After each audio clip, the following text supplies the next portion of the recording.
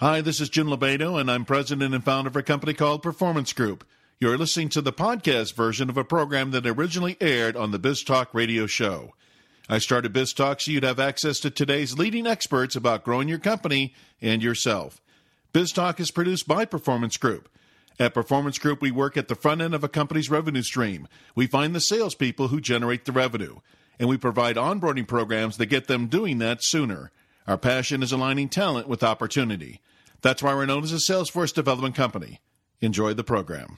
On our program today, we have Don Yeager, award-winning leadership speaker, 7-time New York Times bestselling author, and longtime associate editor for Sports Illustrated. Well, Don's books have sold millions of copies, and he speaks to hundreds of audiences each year where he shares the story of his personal battle with cancer. He's principally sought out to discuss lessons on achieving greatness, learn from his firsthand experiences with some of the greatest sports legends in the world. Throughout his writing career, Don has developed a reputation as one of America's most provocative journalists and has been invited as a guest to every major talk show from Oprah to Nightline. Today, we are fortunate that Don is willing to share his insights from his book, Greatness, 16 Characteristics of True Champions, an in-depth discussion on the concept of greatness, what it is not, and why it's worth pursuing. Don, welcome to the program. Hey, thank you so much. Now I get to add, Oprah to Nightline to BizTalk. This is great. Well, given the title of your book, I was planning on having a great interview. Well, you know what? I would be disappointed if it was anything less. All right, so Don, the first thing when I saw your book, and I must have been going through an airport. I think that's where I get all the good book ideas. I was attracted to this because of the work we do at Performance Group, which is mainly working with leaders of organizations and working with sales teams where performance is always, on the line every day. So the first thing, just for our audience, so we get a reference point here, the word greatness, how are you defining that in the context of the book you put together? Sure. I think, so it's fun because when you get engaged to write a book and someone asks you to share stories and define a subject, the upside is you get to pick what the definition is. So in this situation, I have chosen through years of discussion and thoughts and lots of debate with people to come up with my own definition of greatness, and it's based on a lot of these great stories and legends and lessons, and really kind of it comes down to, rather than saying greatness is only this, sometimes it's about greatness, what greatness is not as well. And those are the things that we kind of talk about in that opening chapter there, where we're making sure we're mentioning that greatness is about, it brings other people along with them. Greatness is never done in a cocoon. It requires that there's a greater relationship there with others. Greatness is not about, being willing to do anything to win. And there are a lot of people who think, hey, all that matters is the end result. Well, that's not true. That is just not true. Greatness, it is about that willingness to be able to do the right thing at the right time, and to have and to not see it as one moment. There are an awful lot of people I know who can point to one great moment in their life and say, for that moment I was great. Well, really? No, for that moment you did well. But greatness is a lifestyle. It's not achieved in a moment. So, Don, you've had a unique perspective from being able to interview some of the top athletes in the world.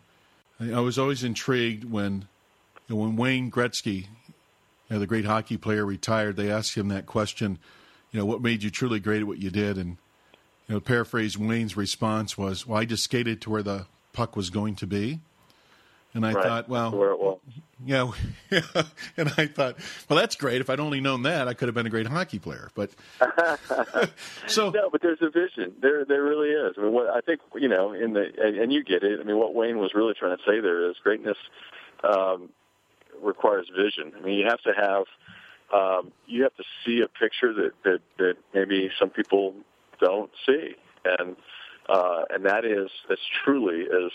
It's not just an enormous gift, but your ability to be able to understand them. It's like good leadership, and great leadership is seeing around corners, right? It's seeing challenges others don't see and preparing yourself for them.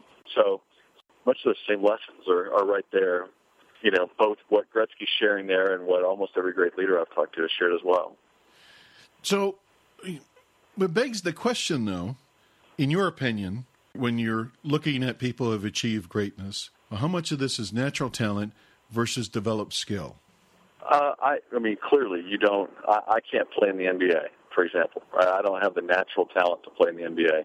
So there is that natural talent factor.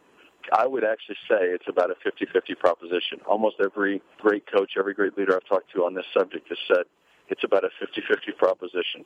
You got to have that skill, but there are an awful lot of people out there that have a skill that waste it.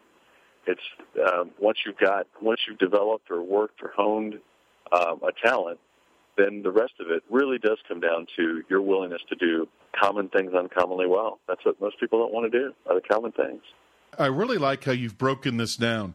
The whole book, and the book we're talking about is Don's book, Greatness, the 16 Characteristics of True Champions. But you broke it down into 4 distinct areas: how they think, how they prepare, how they work, and how they live. Now, and I also thought was interesting, you put that together. I don't think it's by accident that you put that in that sequence. It's almost like a pyramid they build on. So is it... Absolutely. Oh, okay. So share with our audience, the first part of that then, what is it about how they think that separates those from who are good to those who become great? For your audience, let me make sure that I'm clear that what this book is it's the compilation of about 2,500 interviews that I've done over the course of my career.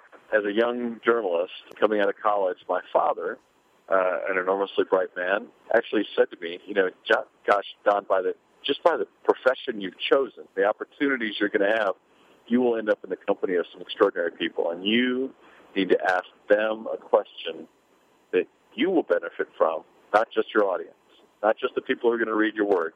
You need to ask questions that benefit you. Pretty powerful, right? So I began really early on as a young writer asking these winners if you could define a characteristic or a reason why you were able to do what your competitors couldn't. What would that characteristic be? What would be the thing that you developed that allowed you to go, as you pointed out, from good to great and then stay there? And the number one answer that comes up is in that top category. It's that they learned at some stage to learn how to hate losing more than they love winning. They expect to win. Winning is kind of what, it maybe doesn't even give them the thrill that it gives some people because they expect to win. But losing at anything leaves a mark. That idea that you have to learn to hate losing more than you love winning is a mindset. It's a how you think moment that is it's kind of a baseline principle. And when you talk to Michael Jordan, which I did on this subject, Jordan had this great discussion in which he ultimately says, the way you learn to hate losing is you take excuses off the table. That's the challenge. Most of us have excuses for everything that doesn't go our way. We blame somebody or a referee or a coach that didn't give us what we wanted or a manager or an owner or whatever it might have been. And Jordan said, you take excuses off the table, you learn to hate your failures because they're yours, right? You quit blaming other people for everything that goes wrong, and you will learn to hate losing if you're at all driven. Yeah, it's one of my favorite interview questions when I'm interviewing sales candidates, which is, do you like to win or hate to lose? Pick one. Yeah. And it always leads to a great debate, by the way. As I've asked many, so I'm talking about the highest achievers in that world, right, that world of sports, and you ask them, and there is no doubt that it's about hating to lose. Interesting. It's been my own personal experience that that's the answer that the truly great ones choose. Yep. And how much of this, then, in how they think, comes down to mental toughness? Without question. Mental toughness and that is a learned skill. That's a learned skill. Oh, really? You can learn to be mentally tough. Absolutely. Why do you say that? Well, gosh. I mean, almost every team in professional sports today engages mental coaches who work with players on visualization, who work with athletes on seeing moments and putting themselves in the moments and preparing themselves for their reaction long before the moment occurs. I mean, that idea of how to be mentally tough, how to see a moment before it arrives, and preparing yourself for it is now a regular piece of the coaching strategy of almost every great team out there today. So without question, I've sat in the company and spent some time. And there's a business mental toughness coach named Steve Siebold who I've spent a lot of time with. I mean, you listen to the way he's able to kind of help define and teach some of that. It's just great stuff. It is learnable. Every franchise has. Now, there's some people who don't want to learn it, and ultimately you'll find they will go as far as their talent allows them to go. Then catch up. You have to continue to hone this skill. Thanks for joining in on the conversation. If you want more resources on what it takes to be great in your profession, they can be found out on our website, biztalkradioshow.com. That's B-I-Z, talkradioshow.com. We have leading experts in all areas of business and personal development. You can find a topic that you're interested in on one of our podcasts. We're speaking to Don Yaeger. We're talking about his book, Greatness, the 16 Characteristics of True Champions. And Don, as you've talked to some of these people over the years, how much of this is the fact that early on they kind of knew they were going to be great, or did they discover it as they went through their path? I think and this is, for example, I'm a father of a young boy. I've got two young children, a 4-year-old son and a 3-year-old daughter, and one of the things that I'm excited about going through life with them about is letting them try everything in hopes that they'll find something, right? And that's too often we buttonhole people and we try to tell them you got to do this, you got to do that. Or I was talking to a professor yesterday in a pretty prestigious business school, and she was talking to me about the number of her students who are only there because some parent told them no, I know you want to go be a teacher, but there's no money in that. You need to go. You need to go be in business like Dad or whatever it is. And if you don't love what you do, you're not going to ever be really good at it. I think we all accept that. And unfortunately, too often, people don't get enough opportunities to go find what they love. And when I think about this, early on, almost every one of these folks played a lot of different things before they identified what they loved. And what they loved is what allowed them to be great. You talk about in your book that the great ones prepare, and they must prepare differently. So what is the difference that they prepare for that enables them to be great? A big piece of it is, John Wooden used to spend 2.5 hours every day preparing for a 2-hour practice. He would spend more time preparing for the event than he would actually spend executing it. He also made notes of every practice, everything that he did in every practice, and he filed those notes away so that next year, when he got to the 53rd practice, he could pull out the notes from the previous year's 53rd practice, see what they did, see how things had progressed, and make adjustments or decisions on how he's going to what he's going to make sure he teaches and covers that day. So, when you get into great practice habits, it's about being willing to do the little things, right? Paying more attention to detail. Most of us, you got a big speech, you might practice it once. Well, how many times do you really need to practice to be good? No one would go out there and shoot a free throw for the first time in front of a national audience. We need to practice. We need to have a more diligent habit of training ourselves to be ready for those moments. The truly great ones, is it because they're part of a team and they have to go to practice, or do they do things on their own that get them there? Actually, I think you'll find that the truly great ones are the first ones to practice and the last ones to leave. Phil Jackson, the coach of the Bulls and the Lakers, used to say the best, as a leader, his greatest job was to coach the best player on the team. He said, if I could coach the best player on the team to the proper plays, everybody else would follow. And he said, there's nothing like having your best player also be your hardest worker. You have your best player, your most talented salesperson, be the first one in the office every day, the last one to leave every day. People are going to figure out that there's a model there for success. And you'll also quickly be able to figure out who it is just there riding along, and that you ultimately will probably need to separate yourself from if you're a leader. As you've gone through and conducted these interviews over the years, and you're asking that critical question, which I think was a great question about what made them stand out. Who's the one that surprised you the most?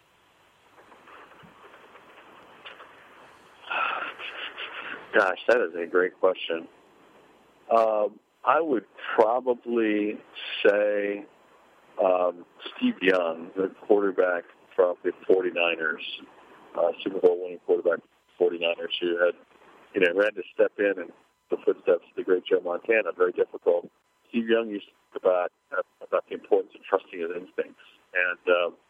And if you were well prepared, right, and you knew that your teammates were equally well prepared, he said that he was an undersized quarterback, and obviously with the size of offensive linemen and defensive linemen coming at him, Steve Young said there were an awful lot of times he threw the football not ever being able to see where it was ultimately going to land because he just had to trust that his receiver was going to be there, that was the way the play was designed, that was the way and adjustments would be made properly. If he threw the football in the right place, he had to trust his instincts because of his level of preparation. And that lesson was kind of interesting because, we always think, gosh, would you ever throw it someplace where you can't see what's happening down there? But ultimately, that was his sign of greatness, was that he was able to. He was so. He knew so much about what was really supposed to happen, and he could see in advance the play where things should occur. That he knew that if he did the right thing, threw it in the right place, that success would be on the other end. Yeah, you're not just chucking the ball up there. Right. So, what is it about how they work that you would want to share with our audience that would differentiate them? Well, I think when you look at how they work, the truly great ones, they have a higher level of personal discipline than most of us. Many of them have a morning ritual that is driven by some kind of a time period every day where they govern that time period and feed themselves something that allows them to work at a higher level. And by that, I'm talking about what they read, what they listen to, who they talk to, who they watch. There's something every day that it gives them an advantage in their work life that I think is pretty powerful. I also think they don't do it just for the money. Most people that I know that are really successful don't do what they do just for the money. People that I would define as great. Remember, we're back to my definition here. Don't do it just for the money.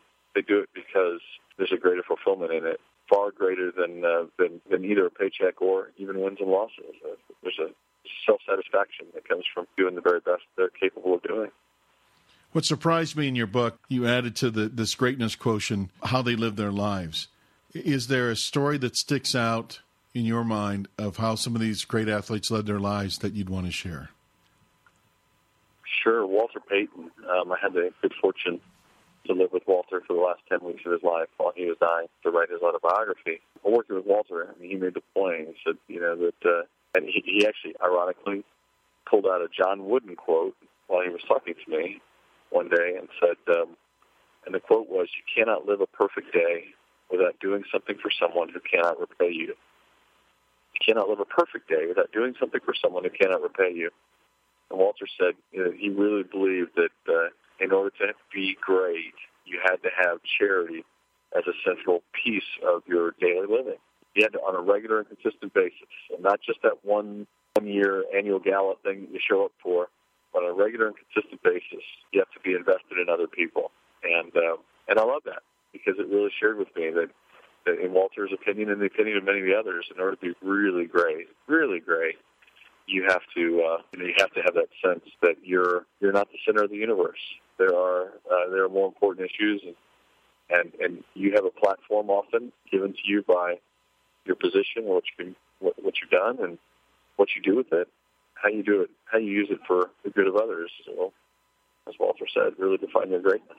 There's probably people in the audience like myself who remember watching Walter Payton when he was performing out on the field.